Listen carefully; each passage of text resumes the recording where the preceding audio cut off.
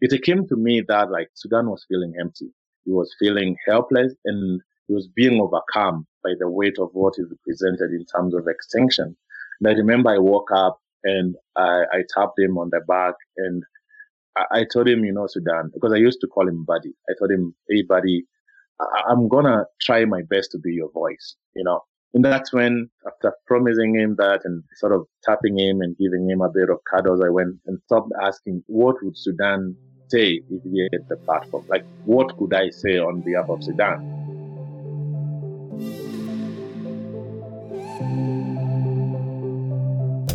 Welcome to the Conservation Tribe. I'm your host, Blaine Edwards, aka Earth Offline.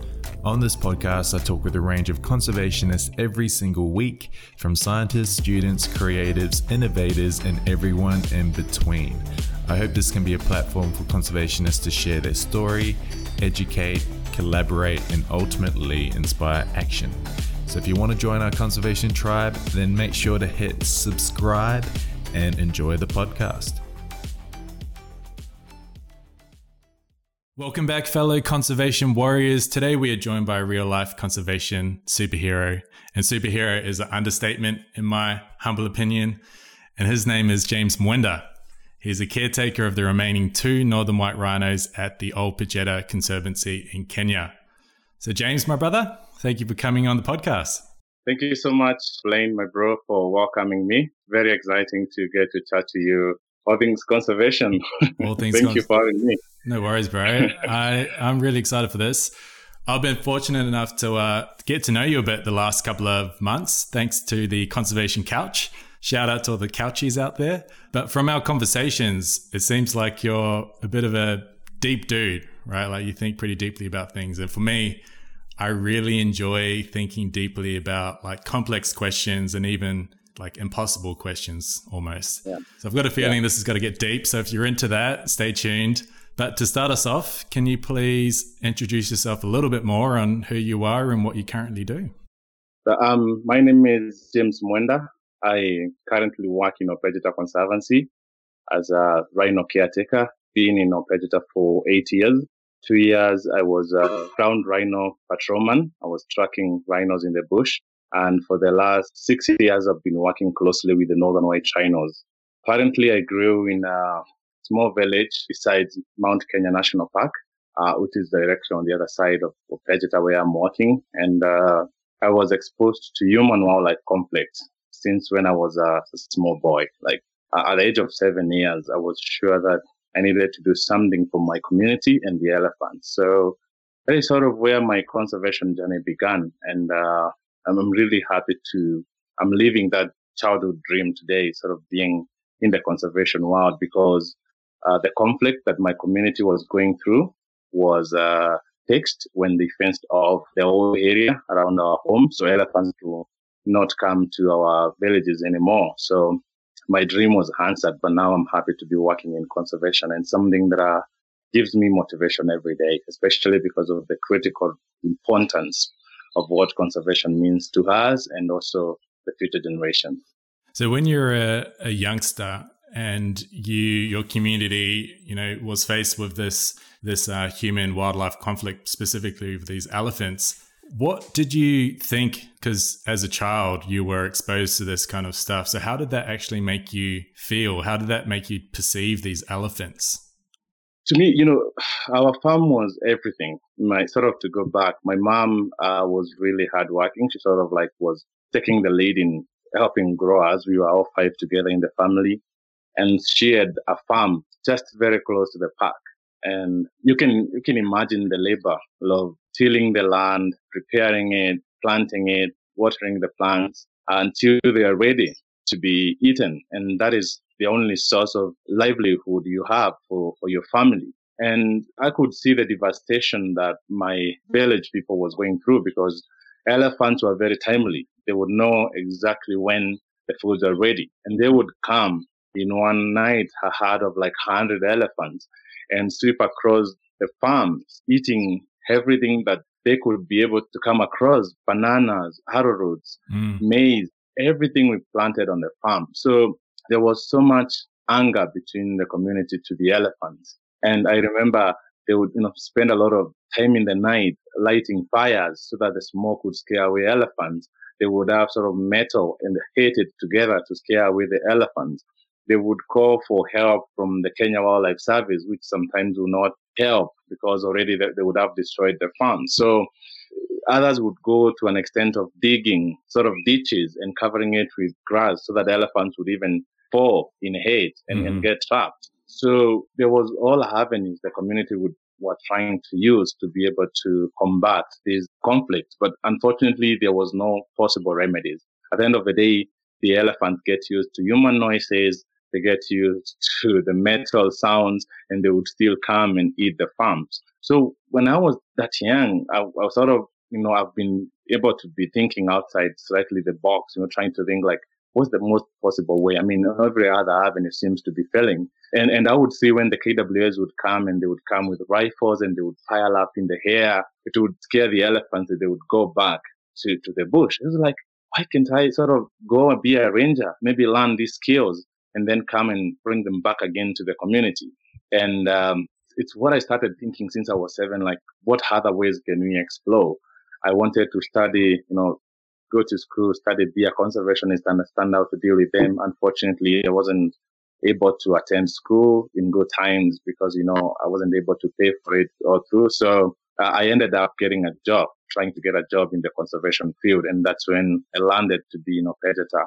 And I have been so determined to learn how to deal with these animals and how to sort of speak and sort of be a buffer between the community and the elephant, and something that has been a motivation to me to us today. So I've been able to apply that childhood dream, and it has helped me to sort of be the inspired person that I am today.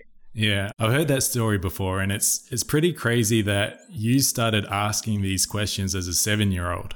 Like you started asking these questions around kind of human-wildlife conflict and why this is happening as a 7-year-old. And I think that just goes to show, how your brain works and like how your heart works as well. Mm-hmm. But I remember when you're telling the story the first time, you're saying how you wanted to be a bridge between the people and the elephants. What was your plan around kind of doing that? Like, so you started thinking about that as a 7-year-old. Yeah. Considering where you're at now, how would you build that bridge? I think as a 7-year-old, that was something that instantly came to me. The farm was everything, as I've mentioned. It was our food. It was sort of income to help us continue the education. And I remember going hungry for 2 or 3 nights simply because the elephants came and they ate everything. So if you're subjected to such kind of an environment, you realize you're going hungry because a certain animal ate what was meant to be your food. Honestly, you have to think outside the box. So those are some of the solutions that I thought, because if I try to link when the Kenya Wildlife Service rangers came and they scared away the elephants, so they seemed they had an understanding of these animals. So I wanted to go also study, understand how to deal with these animals and come and be now the bridge between my community. Because I would also think at that age that elephants are just animals, they just are coming. Maybe they want to eat. Maybe they're trying to supplement their diet. Maybe they don't know what they're doing. They're just simply animals. So how can you help them? Because they sort of they need help. Because I think if they understood the consequences they are making people go through, then they wouldn't do it. So to me, I wanted to be, how can you be able to come in between the two? Tell the community that they are important, but also help stop the elephants from ruining our farms. And now what I have done now as a grown up, and now that I've lived that dream, and the fact now that my community area was fenced, at that time they also tried to plant tea between the community and the forest. So we have sort of tea buffer zones, because tea are not preferred by elephants. But unfortunately, elephants are very brainy creatures. So they make their way through the lines on the tea field and they will navigate and go to the community. So that didn't help either. So what I've done is I have gone back to the community after all these years. I've been able to bring my community together. And now, because I look after rhinos and we have seen how the environment is going astray in different aspects, I am telling now them the importance of conserving our environment, and especially now that they have to rely maybe on the forest for firewood. So I've been organizing community talks. I've done like all the villages around my village. I've done all school talks around my village. I've told them what I have learned in the field, what I'm doing in the field, and especially being the caretaker of these last two northern white rhinos, bring that knowledge back to them and tell them that we need to take care, especially of our forest, which is like a source of life, not only for us, but a source of so many rivers around the Kenyan country. In a previous conversation we've had, and it's also, you mentioned this story in a YouTube video as well, which I'll link in the show notes, but you talk about this very powerful experience that you shared with Sudan. So Sudan being the last male northern rhino who passed away March 2018, I believe. But you shared the story with Sudan where you noticed this large teardrop in his eye. And if you don't mind, can you expand a bit on that story and the impact that that moment had on you as a conservationist? I think, to be honest, that was sort of a very big turning point in my career.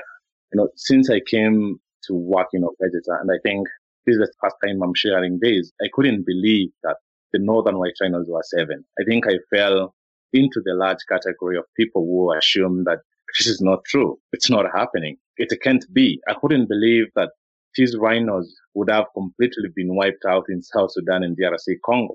And I would sometimes argue, like, how could a vast country like South Sudan, there be no rhinos? But, I continued working just as a job. I knew I had this desire to sort of learn and understand this environment. But sometimes you get into that sort of doubt. Like, people are saying, there are the rhinos, this is going to be okay. So when I came to work with the northern white rhinos, I saw them decline from 7. They were 7 then, and they were like 5 left. And I think it began when I woke up one morning and I was going to look after the rhinos and make sure they're okay. And I found Suni, who was the third last male, dead. And I remember sharing this image of him sleeping in a very abnormal posture. And I went close and I tried to push him and wake him up. And because I thought he was just like so deep asleep, but he was dead. I think something really got into me. And the male that was in the zoo, I think in San Diego Zoo, died, leaving now Sudan to be the last male northern white rhino. And as someone who likes thinking a little bit deeply and beyond, I was questioning myself being around this kind of scenario at my age, as a next generation of a father. I was imagining what this kind of world is going to be 70 years when I'm an old man. And I like thinking in those perspectives, in deeper perspective of how will be the environment be when I'm not even here. So I was there feeding Sudan every day, looking after him. And every evening I would go and give him carrots and bananas, and I would look at him, I would stare at him, and I would ask myself, if Sudan would talk, what would he tell the world? Like, he's the last male known to exist. And I am looking at him this evening, and I never knew social media. I never knew Facebook or Instagram that I would share my struggles that I was facing every day and the emotional toll this was having on me. And I see Sudan dropping a tear, It was so large that it wasn't invisible to me. I saw it dropping, and it wasn't one. It was like tears were rolling down. And I was against the backdrop of the sun. The sun was setting. It was very quiet. And it was those moments I would sit down and have these thoughts flow and have these ideas what Sudan would speak. And I would ask, what would he say if he had a chance to stand on a platform, maybe address our national leaders and tell them that I am the last, I'm representing what extinction looks like. And so I saw him drop this tear, and it hurt me deeply. I cried. I wondered, what is this that is going inside this animal's being? And I realized there's this deep emptiness in him that is sweeping in his life. Extinction is not something, I think we underrate it as humans because we have not lived it. But it means forever. It means you're not going to come back. Whether you are an animal, you will feel the weight of it because it's sort of like this void, dark place that you're going that you don't realize even whether, there's no hope of coming back. So it came to me that Sudan was feeling empty. He was feeling helpless, and he was being overcome by the weight of what is represented in terms of extinction. And I remember I woke up And I tapped him on the back and I told him, Sudan, because I used to call him Buddy. I told him, hey, Buddy, I'm going to try my best to be your voice. And that's when, after promising him that and sort of tapping him and giving him a bit of cuddles, I went and stopped asking, what would Sudan say if he had the platform? Like, what could I say on behalf of Sudan? And that I had a shift. I had a notebook that I would write things that I was learning from him. So I got the first phone, and that's when I started knowing there's something called Facebook. So I would share what would come through me whenever it came. I would write it down and then share it on social media. And it's been a big way for me. As a young person, I have had a very big emotional toll watching this on an everyday basis. If you stop thinking of it as a job, if you think about the overall meaning of what it means, it has been very weighty for me to bear it on an everyday basis. And that experience with Sudan is what has sort of helped me to sort of have the passion and the drive, the deeper drive and passion that I've been having so far in terms of helping create awareness for these northern white rhinos. I find that really powerful, how these very like traumatic experiences, how people convert that into like a mission, right? Like you're seeing those tears fall down the eyes of Sudan. That made you want like rethink what your potential purpose is in life, or whatever purpose means.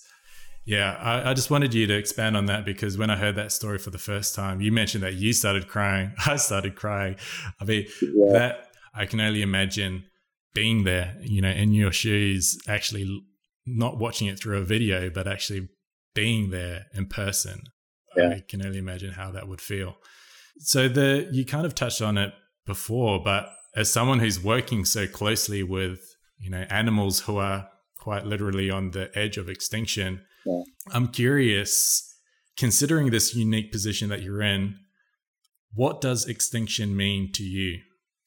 Just to go back a little bit, I just feel like sort of destiny was sort of preparing me for some of these things. I have to confess that I grew up in a very difficult upbringing, a lot of challenges as a young boy. I was very bright in school, and I think one of the most emotional and sad moments in my life was when my dad looked me in the eyes when I was 12 and a half years, and he told me that, you've become a man, I can't take you to school. You need to go out and live for yourself and fend for yourself. And I just valued education, because when we were growing up, teachers would tell us like education is the key to good life, and you need to have a good education to make it in life. And the man who should be providing for you looks you in the eyes and tells you like, you're an adult now, you are 12 years, where do you go, what do you do? So I remember even contemplating doing suicide, because it was really so sad for me. And over time, I've learned that the power of changing even the most difficult situations to sort of give you an inspiration to look beyond your struggles, and sort of how that can be used as a tool to become a better version of you and help improve other people maybe in the same situation. And I think this is something that I've tried to replicate as well through the emotional journey of being a caretaker of the northern white rhinos. If I assumed it was work, I would be okay. I mean, whether they die or not, it's not my business. But I refused to let it be work. My mom taught me one thing, that wherever you work, give it your heart. Work like you're working, I grew up in a spiritual background, and it's like work like you're always working for God. Don't expect a pay. Don't look always beyond the pay. So give your heart wherever you are. Give everything you do your heart and your full commitment, because there is a bigger reward always awaiting for you. So when I came, I was scrutinizing the whole essence of being near extinction. What does it mean to me as an individual, as a responsibility, as a job? So I tried to seek deep beyond giving these rhinos carrots and closing them inside in the evening and waking up every day and letting people come and enjoy watching the last of a species, because that is what so many people had when they come and visited these rhinos, like, oh, a selfie with the last northern white rhino. So I made it a mission to change the way people think about extinction, because I think it's not relatable to us humans, because I think we have not lived it. Even though scientists and conservationists, we're trying to explain it to people, neither of us, we've just studied fossil records, we've just studied things that prove how extinctions have been going. We've not lived it. So it's not very relatable to people. But how can we be able to tell people that this is happening? And the overall consequence of extinction is going to adversely affect us as humans and the environment that we so need for our food and for our water, for our wealth that we seek so much on an everyday basis. I mean, everything is encompassed on that. So extinction, as being exposed to these animals, has really helped me get a deeper understanding. Some of the insights that I have may not be acceptable through the normal, conservationist view of things, but I have critically spent a lot of time thinking about the overall aspects of what it is. And I think some of the things that I've been sharing and talking are some of the insights that I get because of being exposed to it and living it on an everyday basis. And to me, what I would define extinction is, I think, it's just a characteristic or the eventual of all of us collectively, some being neglectful of their part in trying to combat what is happening around the world. It's a result of people living lives and very unconscious lives about how their day-to-day life is affecting the environment. To me, extinction is about the good people who blame the bad people. We complain about the oil companies, we complain about the poachers, but it goes all deeper to people who vote innocently and go home and vote the bad people, who then influences and encompasses the other businesses. I mean, it just goes beyond the bad people. It goes way to the good people who just think that their right to vote doesn't influence the way the environment is affected by the people that we give the decisions to make decisions on our behalf. It goes to the people who will go and fuel their car, yet they are complaining about the oil companies that are destroying. I mean, it just goes so deep into other aspects of life that we don't see. So that's my overview of what it is. I mean, I might, this might be challenged by people, but I deeply sit down and think about it. And those are some of the reasons I find.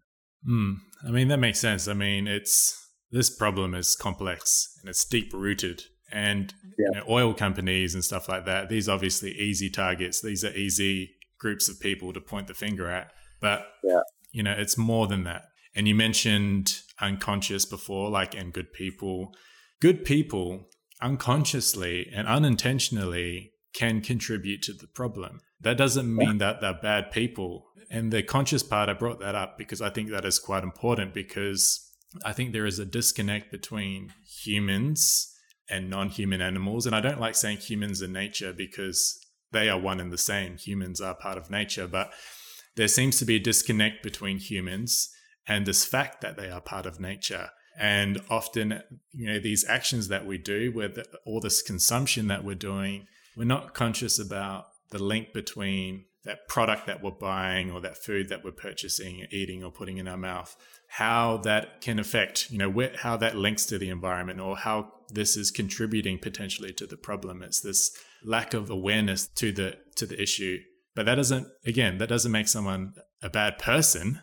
It just means that a good person can easily, in the world that we live in, contribute to the problem. But yeah, it's definitely not as simple as this. It's this company. It's this company. It's this person. It's this person. It's way more complex than that. Yeah, that's what I've been pushing. I mean, you don't have to point a finger and say someone is responsible, because maybe some of these big companies we see are sort of trying to meet the demands that we are creating as good people. And they end up having very large impacts on the ecosystem simply because they have a demand that they have to supply.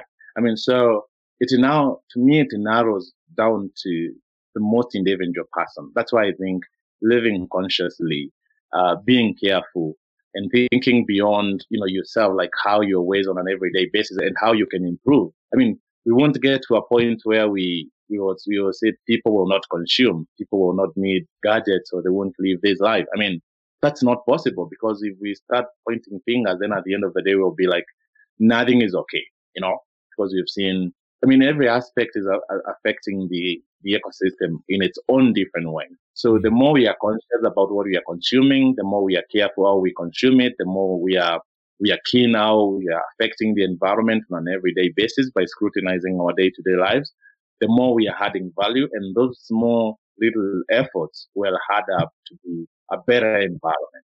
Yeah. Well, one of my favorite quotes is, I'm pretty sure it's a Tanzanian proverb. And I think I've referenced this quote like heaps of times on this podcast, but it's little by little, little becomes a lot. And I think that's really important because these small actions, people think, this small action has a small impact, but the reality is a collection of small actions equals a big impact.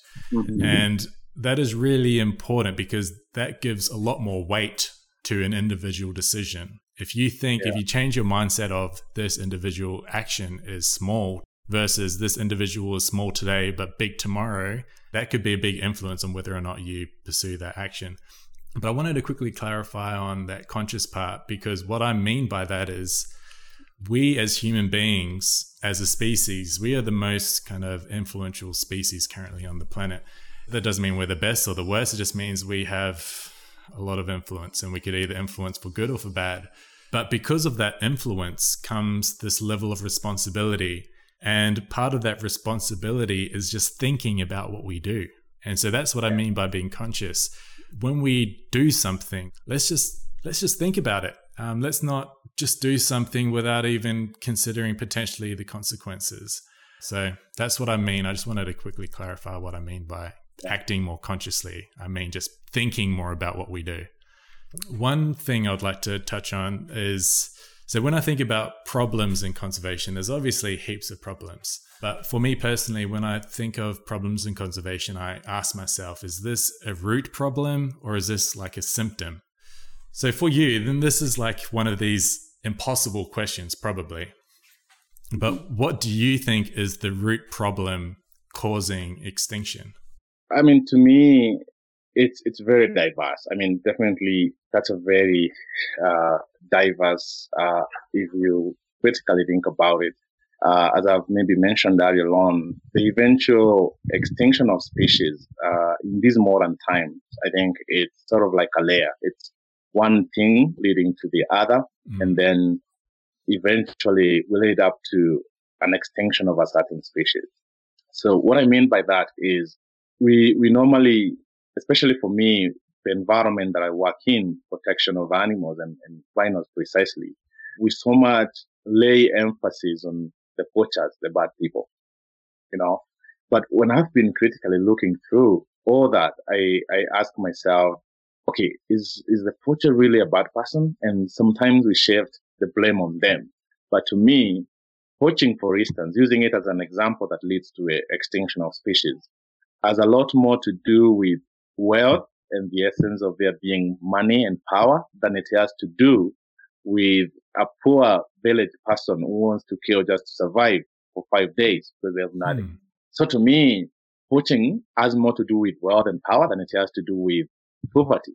Why? Because a kilo is selling at $65,000 US, 1 kilo, and then multiply maybe by the number of kilos a certain rhino will produce. I mean, that means the affluence that comes with money is what is influencing what is being done on the ground to come and give the motivation of killing that individual animal on the ground.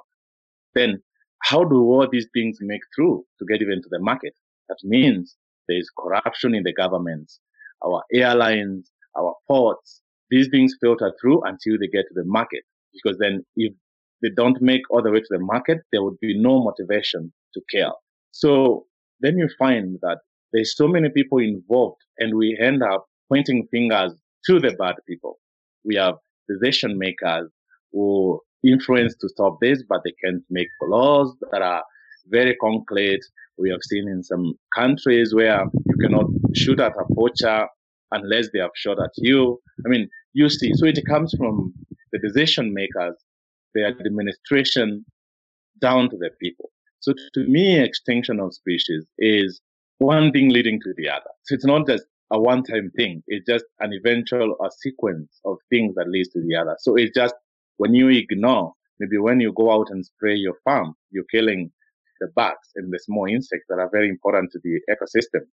So you're gradually contributing to that. So when we do that, multiplied by the larger scale that we need, you're eventually leading to one thing. So that may be the overall that I would say, but we are all in it. In one way or the other, if you're not leading an extinction of rhinos, maybe what you are wearing, the way you're living might not be directly, but your way of living could be influencing extinction of species on the ground, even without you knowing.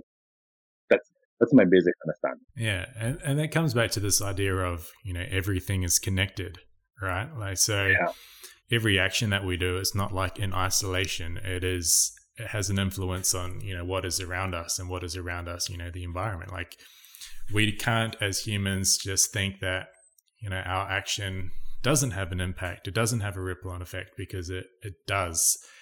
And interesting that you brought up those poachers, because for me, as someone who absolutely knows no idea about how that even works, for me, I had this kind of assumption that poverty was driving people to poach as a means to feed their family or whatever. And I mean, I'm sure that is the case for some people, but because there is such a prize for that horn or for that tusk, that also drives, and that's an incentive as well for multiple people, I guess, towards doing that.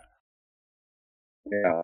I mean, Blaine, if you look at it, when I was growing up, I mean, there was all these traditional aspects of how our grandparents, taught us how to approach. For instance, I was told, like, rhinos are very dangerous.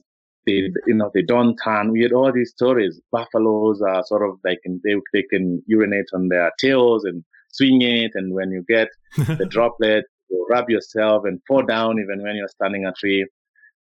If you look, and these are, my own personal insights, they are not scientifically approved, but if you look at the demand, from the demand perspective, where the market is not generally in Kenya. Let me cite Kenya, for instance. We don't have any aspect of using rhino horn. It's on a very small scale. See, so both elephant tusks and rhino horn products are not widely used in Kenya, as they are used by the demand that is outside of this country. Mm-hmm. So you tend to ask yourself now, who is really influencing? And I was watching the documentary that was released by BBC. You realize some of the pressure that is given to certain countries is to fuel demand in other countries. Mm.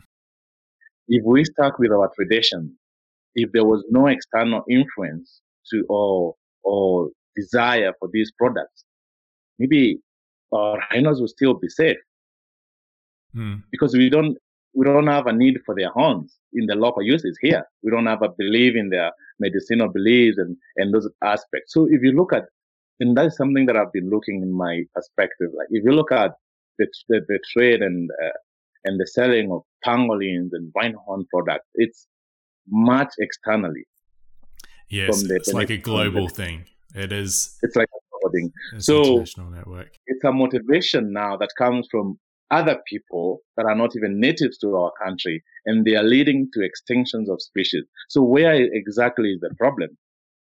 So if now there's no that motivation, the local village person will have no motivation to come and kill a rhino, because why? You don't need it for meat, you don't need it for their horns.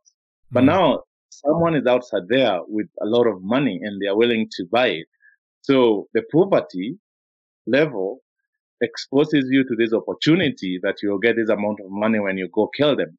And we all know you can do anything to survive. So you will get the motivation to go and kill. So I think we should stop shifting the blame to poverty and shift the blame to lawlessness, corruption, and the affluence that comes with money. I'm not saying that poverty is not a driving factor to poaching and all of that, but it's just only one part of it. But we have given it so much in the view and override the essence that some countries are using rhino horn. Even some that are not in Asia and the Middle East, some are using it as bracelet quietly and secretly. I saw research that proved so many countries in this world are using things that are made of animal products. So to me, it's, humans have a way of shifting blames to the bad people, the poachers. Yeah, and we ignore. Humans are good at that. Humans are good at shifting the blame. The next question is equally simple and complex. And that is, what is a conservationist? Oh, wow.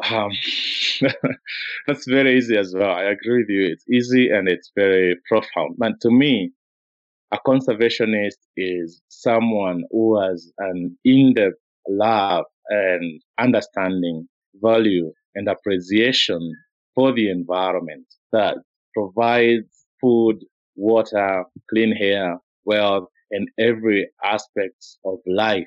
And as well as understanding that it's crucial to have a clean environment for other living things that inhabit this planet at this period of time. So that's what, to me, I would describe a conservationist.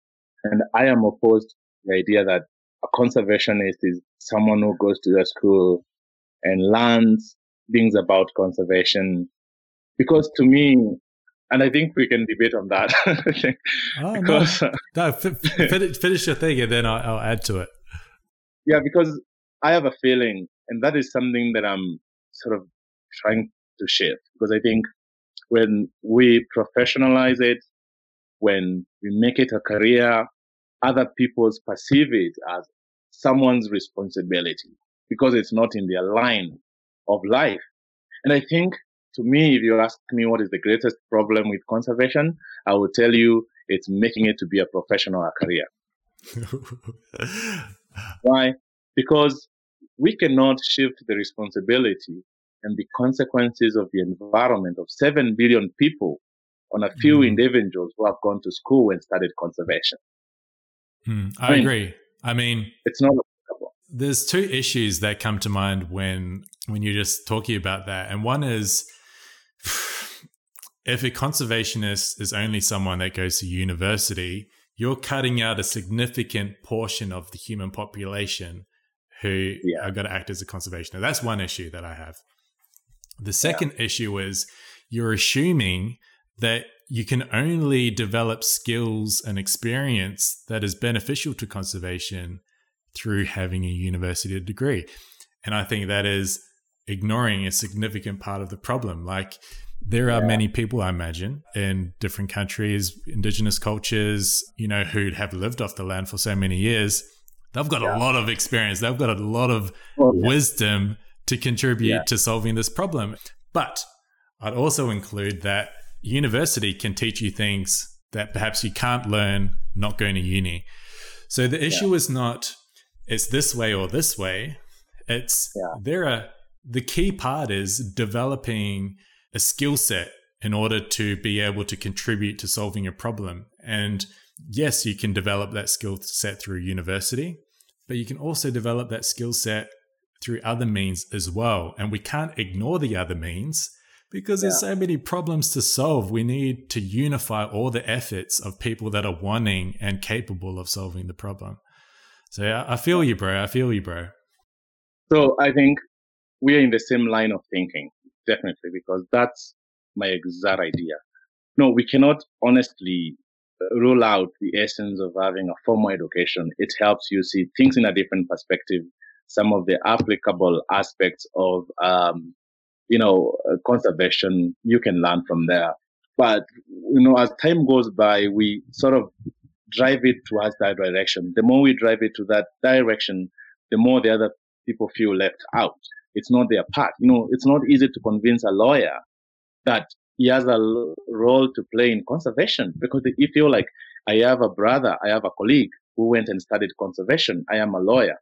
But he doesn't understand that we need environmental lawyers who can speak on behalf of the environment. I'm just using it as an example. So to me, what I'm pushing for is that the 7 billion people on the planet, if we took ourselves responsibly, we will not have the problems that we are having on the environment. So to me, it's more of a global thing. Conservation is our thing for all of us, because to me, I'm convinced that as long as you live, you're breathing, you're eating, you're drinking, you're wearing, and at the end of the day, all of these is you need to equally give back to be getting the same. So the moment we start embracing and showing people that they have a part to play, they have a role to play in the ecosystem, and in the more we are curbing down some of the problems we have to fight on as conservationists, trying to avert, because simply now we have a global understanding that it's a responsibility for all of us. So if individually we take it together, then we're minimizing the problem at a very large extent. So that's what my convention is all about. Because I have to be honest, like I didn't, go to any college to study conservation about, but I have seen people who can dismiss you as an indigenous person. I've seen people who can listen to you because you don't have a letter, from a school to say that you're a conservationist, Yeah. and it gets like we have indigenous knowledge. And that's one area that I want to dig deep into. Some of these indigenous aspects and approaches to conservation are very fundamental because they are not only communally accepted by the local people, they have been using it for years and years. And unless we integrate these aspects, unless we show these people that they value and they matter, when you come and say that I know how because I've been maybe in an institution and you don't know anything and what you do is not okay, people will look at you to do it. Mm-hmm. So my argument is based on having gone to local communities, having seen the way, having heard from people and the feedbacks, and it's what I think is applicable. The more we show, the more we inspire people to care for the planet from an equilibrium aspect of it, the more we are having less problems with the environment, because the problems that are affecting the planet are brought by people. Yeah, exactly, because we are the influencers of. And we're we're the bad types of influencers at the moment. Oh my goodness. I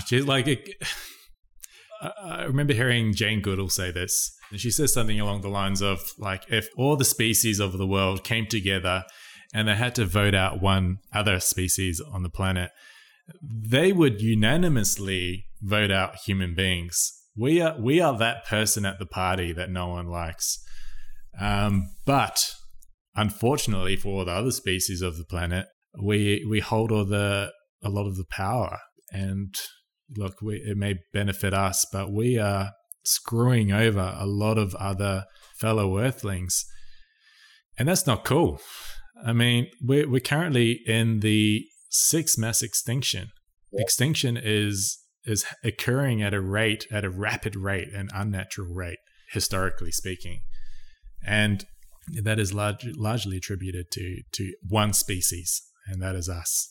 And we need to stop that somehow. That's why I've got this podcast, because it's almost like an impossible problem, right? It feels impossible sometimes. And I'm an optimist. I'm like irrationally optimistic a lot of the times, but I often ask myself, like,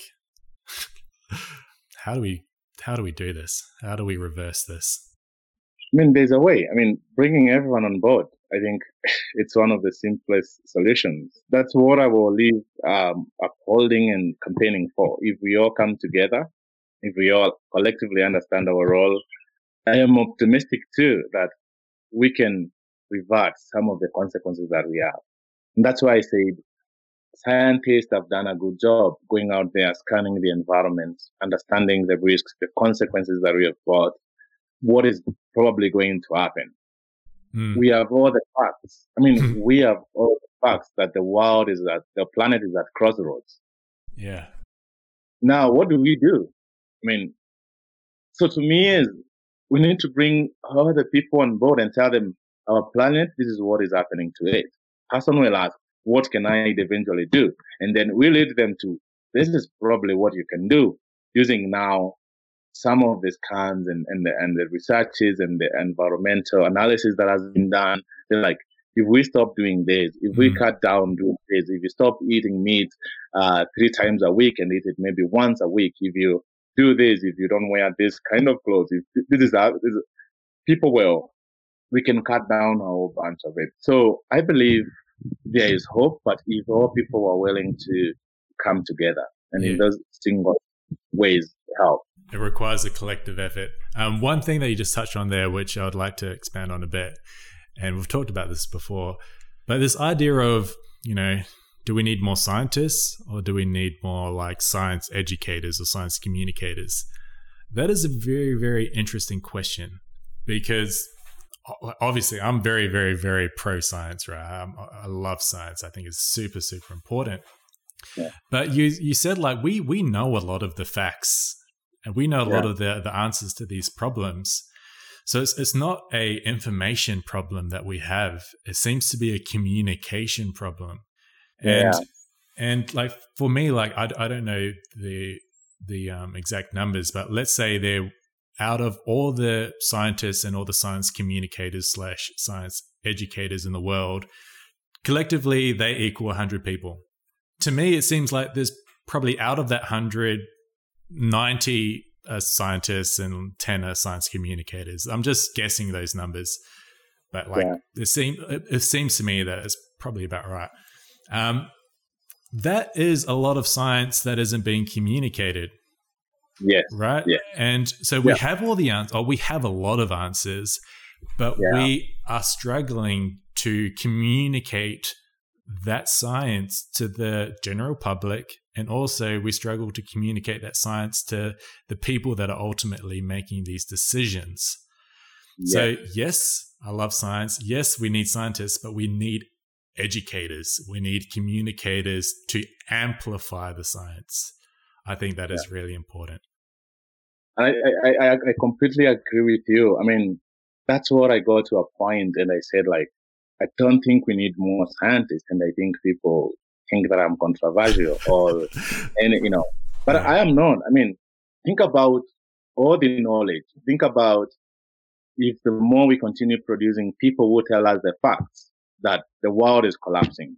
Yeah. And then, and that comes at a point when the BBC production was released on Sunday. It had all the facts of very key scientists on this planet giving facts as to why and what is causing the problem to the environment. And I think what we created is we created a moment where people sit down and say, like, truly our world is at a crisis. But then we need people to tell us, to tell the masses, to tell the other 7.8 billion people, whoever it is, that the projections that we've made and the analysis that we've made that the environment is at crossroads. This is what we can do. Imagine of someone who doesn't like science at all, someone who maybe wakes up and goes to an office, or someone who does their job in a different aspect. We need to relay this information, even in the most simplest ways possible, where it can be understood by people. Because as much as we shout there's problems to the environment without giving simple solutions to the everyday people, we are not solving the problem.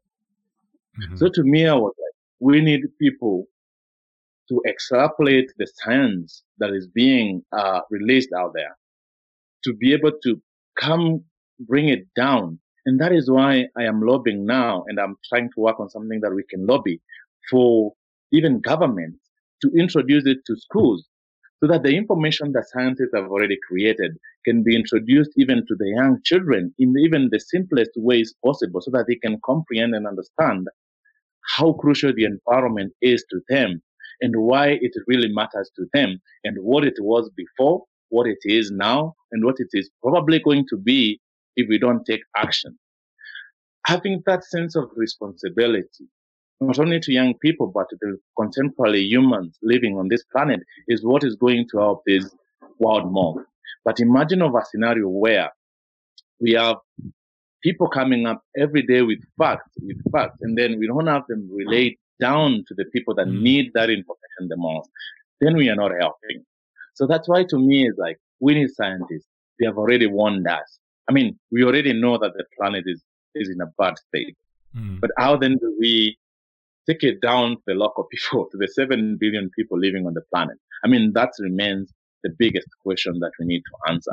And I can tell you for sure, if we have to help this planet, we need to now start working on the general masses. The person who feels like this is not their thing, it's a profession, it's a job for others. Because so many people assume conservationists will fix the problem because maybe they went to school and learned it, and we've made it look like a career. It is not. it is a responsibility for us. So for me, shifting those facts to people's minds on an everyday basis of life is where we need many more people. I agree. That talking about the science stuff, it makes me go back to a quote that I remember when I was a youngster. I probably would have been about, 10. It was at church, actually. This was when I used to go to church. I grew up in the Mormon faith, currently no longer practicing, but learned a lot through that experience.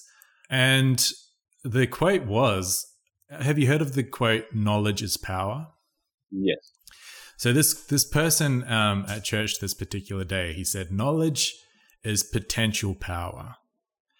And you need to, act upon that. And that made me think of the science, because science, all the scientific evidence is knowledge, but it's potential power. It still needs to be actioned. It still needs to be, something needs to happen from this information. And again, it goes back to the communication of that knowledge to the people who are making these decisions and doing these influential, impactful actions. Real quick, how important do you think education is to conservation over the long term? To be honest, I am sure education is it's sort of like the sort of a silver bullet towards curbing some of the environment crises and the climatic chaos that we're seeing. What lacks is a basic, simple understanding to the many people why and what the environment means to them. And I was talking to someone and I was saying, like, if we don't introduce this thing to young people right when they start learning and start their basic early school learning, that the planet is important to us because it gives food, it gives water. They appreciate that when they're young. Then we will continually fail because we will raise up people who have no connection and understanding to the environment. And it becomes really hard telling them to care because I have seen on my live discussions, people who are very vulgar saying that we are lying. The environment is okay. We are using rhinos just to lie to people that it's we have people who don't believe that there's a connection and things are going wrong. So to me, education is very paramount. And when I mean education, it's not like we need everyone, to be scientists and all of that. The general knowledge of understanding of what the planet and the environment and the natural resources we are harnessing from it on an everyday basis, how crucial they are, but not only how crucial they are, but how can we protect them? How can we live sustainably? How can we make sure that on an everyday basis we are being helpful to the environment, not just because we are getting what we are getting from it, but the cohesion and the connection that the environment needs to have is built on how we protect it. I don't know, but that's the greatest feeling that I have. Yeah. Education is super, super important, and education for the younger generation, right? And I remember I listened to a very wise guy, and he said something to me. He said, "If you got to bend a tree, bend it when it's young." And that person was you. And I remember when you said that for the first time, I was like, "Mate, that is so true." And yeah, if the youth of today, if we provide them with the right education, hopefully they'll be the influencers of tomorrow that we wish we could be, because it begins right when you're young. You're a lot more malleable. You're like a sponge when you're young, and the older you, I'm not a psychologist, but I know roughly that when you're younger, you absorb more things, and then the older that you get, it's harder. Like you get less spongy. So ingraining all that important education and wisdom, environmental wisdom into the younger generation early is really, really important. One guest question that I have is, Do you think this is looking into the future. We've kind of touched on the past, the present, and this is more like the future. Do you think we will see a northern white rhino calf born in our lifetime through in vitro? I think that's how you pronounce it. So for just real quick, I'm no expert on the topic, but in vitro fertilization roughly means, because obviously there's 2 northern white rhinos left, 2 females. In vitro fertilization means taking the eggs from the remaining females, and correct me if I'm wrong, and mixing that with stored sperm from various male northern white rhinos, wherever they may be, to create an embryo. Mm-hmm. And that embryo would then be implanted into a southern white rhino. Yeah. Is that right, roughly? Yeah, that's right, and that's what is underway. I think, as you have said, that the overall importance of science is that it has been able to come up with solutions and ideas and projections of how we can be able to save some of the diminishing aspects of our environment and species. And I think that is where one crucial aspect that is being used to save the northern white rhinos, because I have sat a lot with these scientists, and I'm very curious. I ask a lot of questions. Mm-hmm. And I just exactly want to know whether, are we going in the right direction? Is this really hopeful? And I ask them a lot of questions. And I'm pretty much convinced that it has worked with horses, it has worked with humans. They are replicating the same procedures. And I have faith the fact that we have a closely related subspecies of rhinos, the southern whites, that will get the embryo transfers. And the fact that they have been able to perfect the scale of ovum pickup. They have collected it 3 times. 2 times last year, where they succeeded to get 3 viable embryos that are frozen and stored in liquid nitrogen. The only, what they're working now is to do the embryo transfer to a surrogate mom. So answering the question, I believe there is hope. I mean, so far they have created an embryo, which is a big leap, because this is the first time it's being done on rhinos. So if they perfect the embryo transfer part, the females we already have that are waiting to be surrogate moms are good mothers. They have good mothering abilities. They have calves already. We hope they are going to raise these animals in a semi-wild environment, in preparedness that if this succeeds and we have more calves, they can one day, a point in time, be reintroduced in their native homelands, which was South Sudan and DRC Congo. So if I have to answer that question, I think there is a ray of hope. And I'm not biased, because working here on an everyday, that is the hope I would want to have, that I won't be one of the people to have been the last to take care of these animals. So it's something that I hope that it works through the intervention of the scientific skills that are being used. And another thing to add to that is this experience in developing this technology. Obviously, we are hopeful that it works, right, for these rhinos. But this whole experience will teach conservationists a few lessons, right, that hopefully that we could apply elsewhere as well. But yeah, hopefully this procedure works.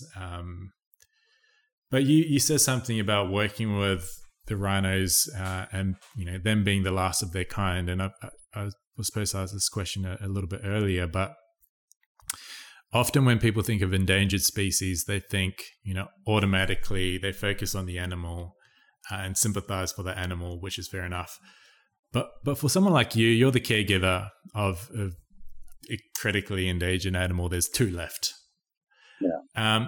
Your particular job, you are with them a lot. You are creating, you're forging this relationship with them, this emotional connection, the spiritual connection. I imagine, and I can only imagine, that must be quite draining emotionally.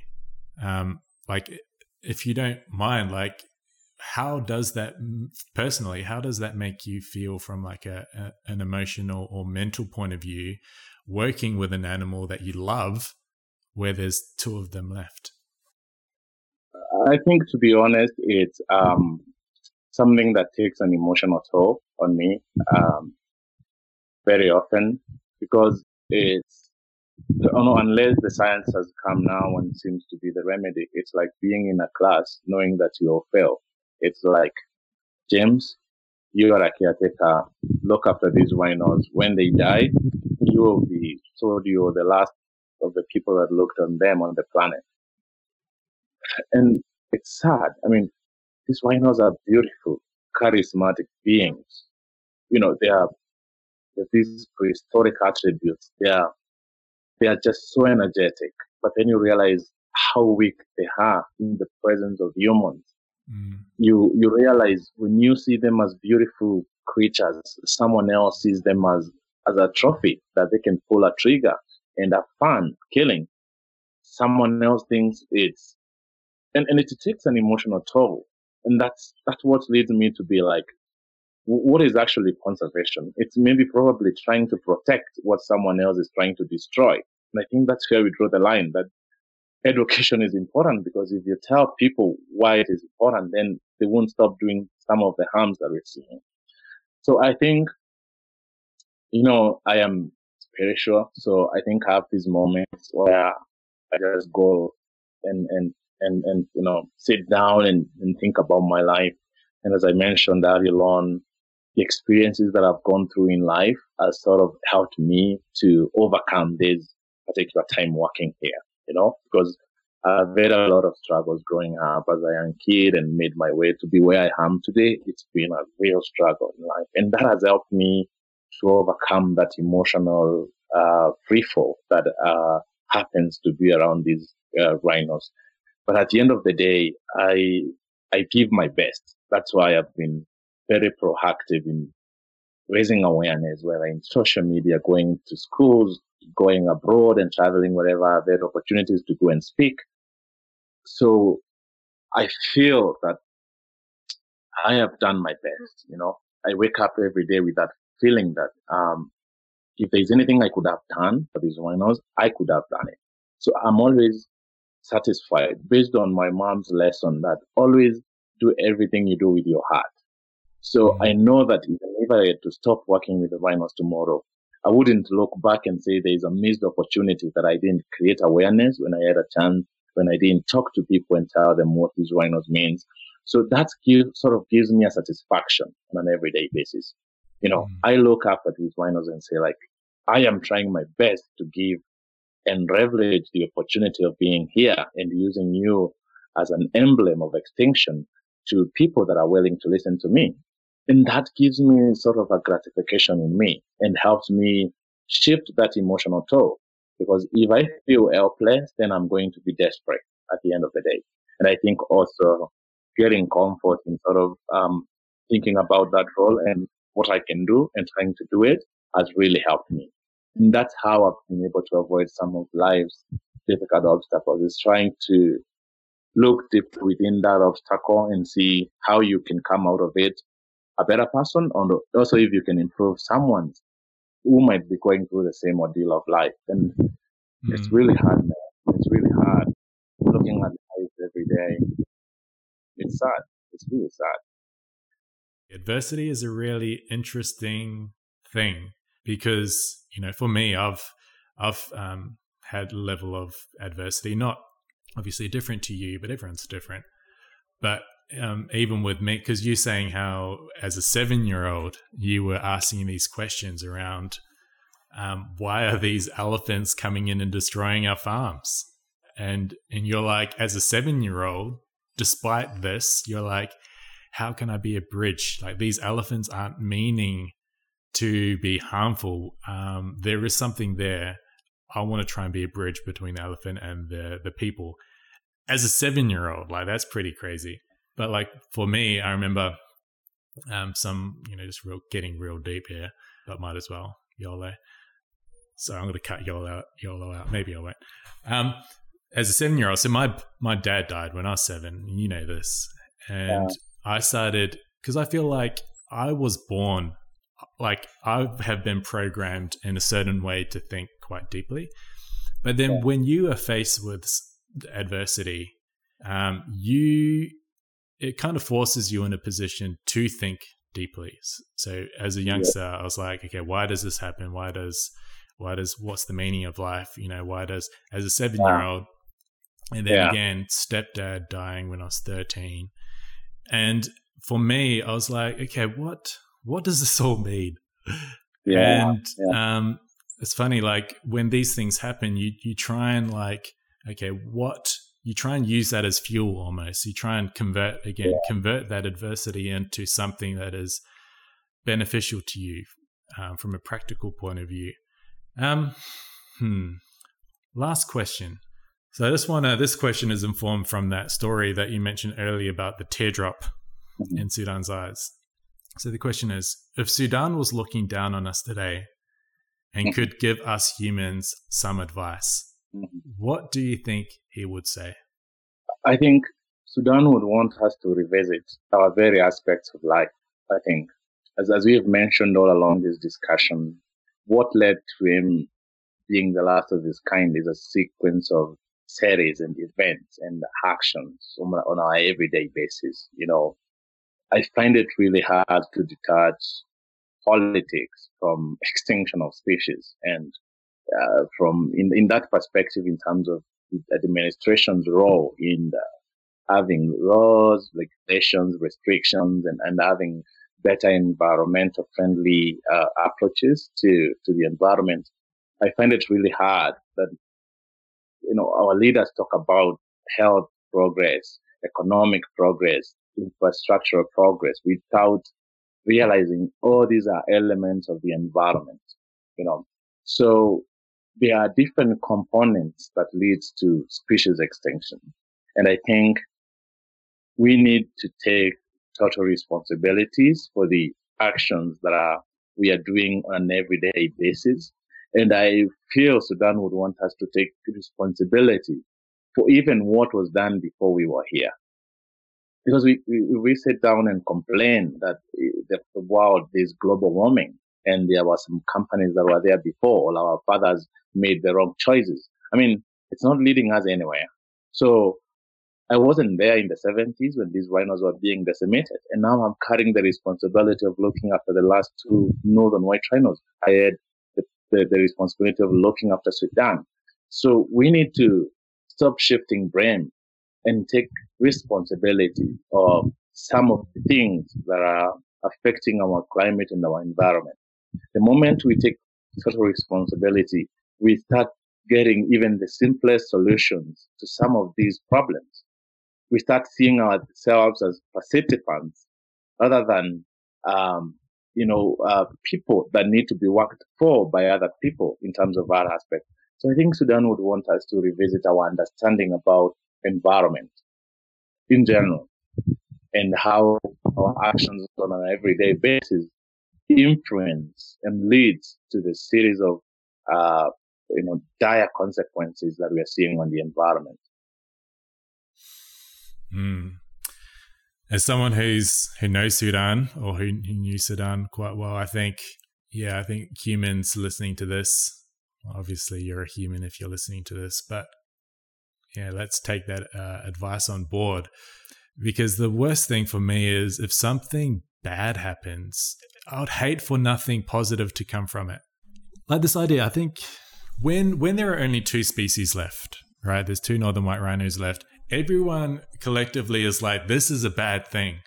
But it's a pity that it gets to this point in order to get that collective agreement. I just wish we could, I wish it didn't take, there's only 2 animals left to be like, let's do something. You know what I mean? I wish there was some way we could agree collectively beforehand. That would make the work a lot.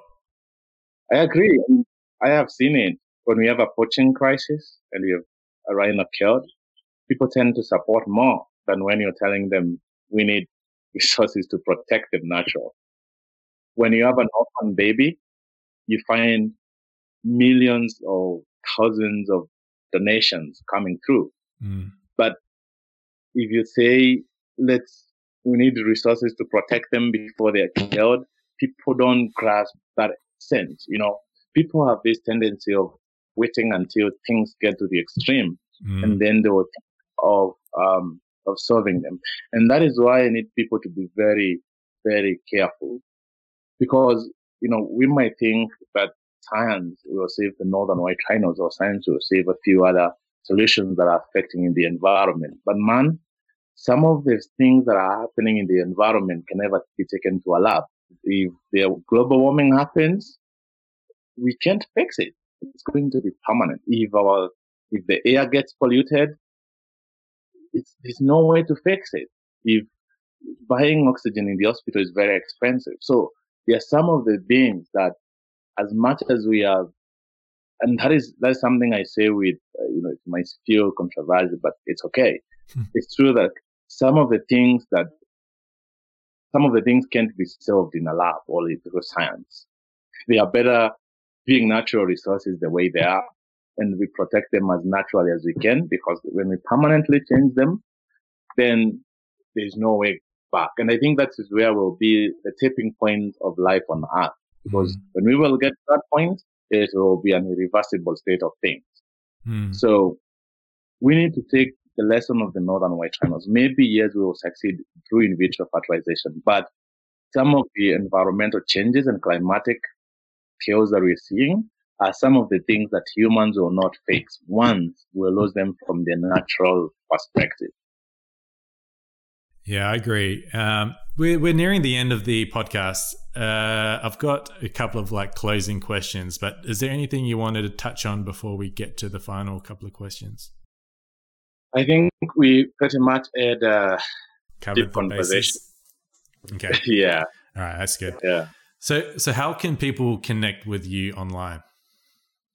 Yeah, I'm active on social media in different platforms, and I'm on Instagram, I'm on Facebook, I'm on YouTube as well, all with the essence of using social media. It has become a very big tool to me, especially get rid of the emotional toll that social media has played an over 70% in helping me share what I was going through, and people found it relatable, which has become a good way to relay the messages that I think I need to share out with the world.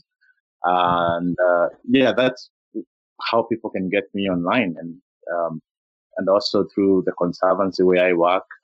So much engaged with different conservation projects, which is Opegita Conservancy. If they search Opegita Conservancy, they still can see some of the things that I'm doing: live discussions, virtual classrooms, and all of that.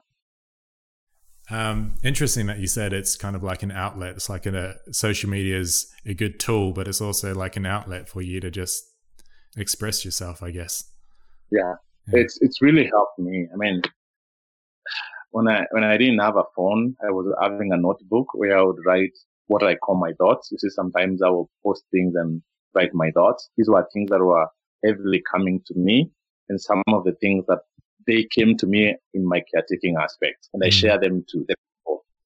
The good thing is that people have related with them so much, and it has helped me get that emotional toll and know that the message is going out. Otherwise, if I had them closed in me, maybe I would have had a mental breakdown, because it's really a big weight, but I was able to share that weight. That's why, to me, social media is a very positive tool. And if it's used well, can help you in different aspects. And that's how it has helped me. That's a very interesting insight, because for a lot of people, social media has the opposite effect, right? It makes people a lot of the time mess with their mental state. It makes them become more anxious or whatever it may be. So to hear you say that social media has actually been a positive experience for you psychologically, that is really interesting. Yeah. Final question, bro. What message do you want to leave the conservation tribe? What I would want the conservation tribe to know is that there's still a chance and a ray of hope to bring change to the environment. Things are not completely out of hand. And I would want to encourage them to think beyond themselves. Mostly, I have to say, honestly, our generation has been formatted even by motivation speakers that success is all about us. And my grandmother used to tell me that life is transition, life is transition. I'm trying to translate it from my local language to English. And what that means is that if you've lived, you need to live life on earth. That is why there were sacred lands. There were certain things that people will not do within the community. That is the traditional approaches that they use to make sure that they guarantee the existence of life. But as we have evolved with time, we have wanted more freedom. We have started, thinking more about self and all of that. And that has shifted us from thinking about how our day-to-day actions influence some of the consequences we are seeing in environment. So I want to encourage and say there's life beyond ourselves, and there's a planet. Even if it's not for other humans, some people say, I don't want to even have kids because I don't want to create more problems to the planet. Well and okay, but your actions might be leaving or making the planet not to be a good place for other living organisms that guarantees the well-being of the environment. So what I want to encourage is that we need to think deep within ourselves and also think outside ourselves. Think about the environment. Think about how even our actions affects other people, because they might be okay for us, but they are ruining the environment. So to the Conservation Tribe members, I think we are in this together. Whatever that happens to the environment, we will be equally together in it. So let's revise our understanding about the environment and let's be part of the solution. And I believe in us. I believe in our ability to make the planet a better place.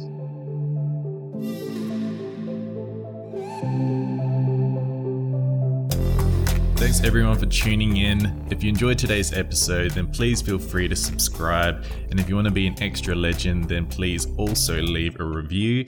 It really does help grow the channel.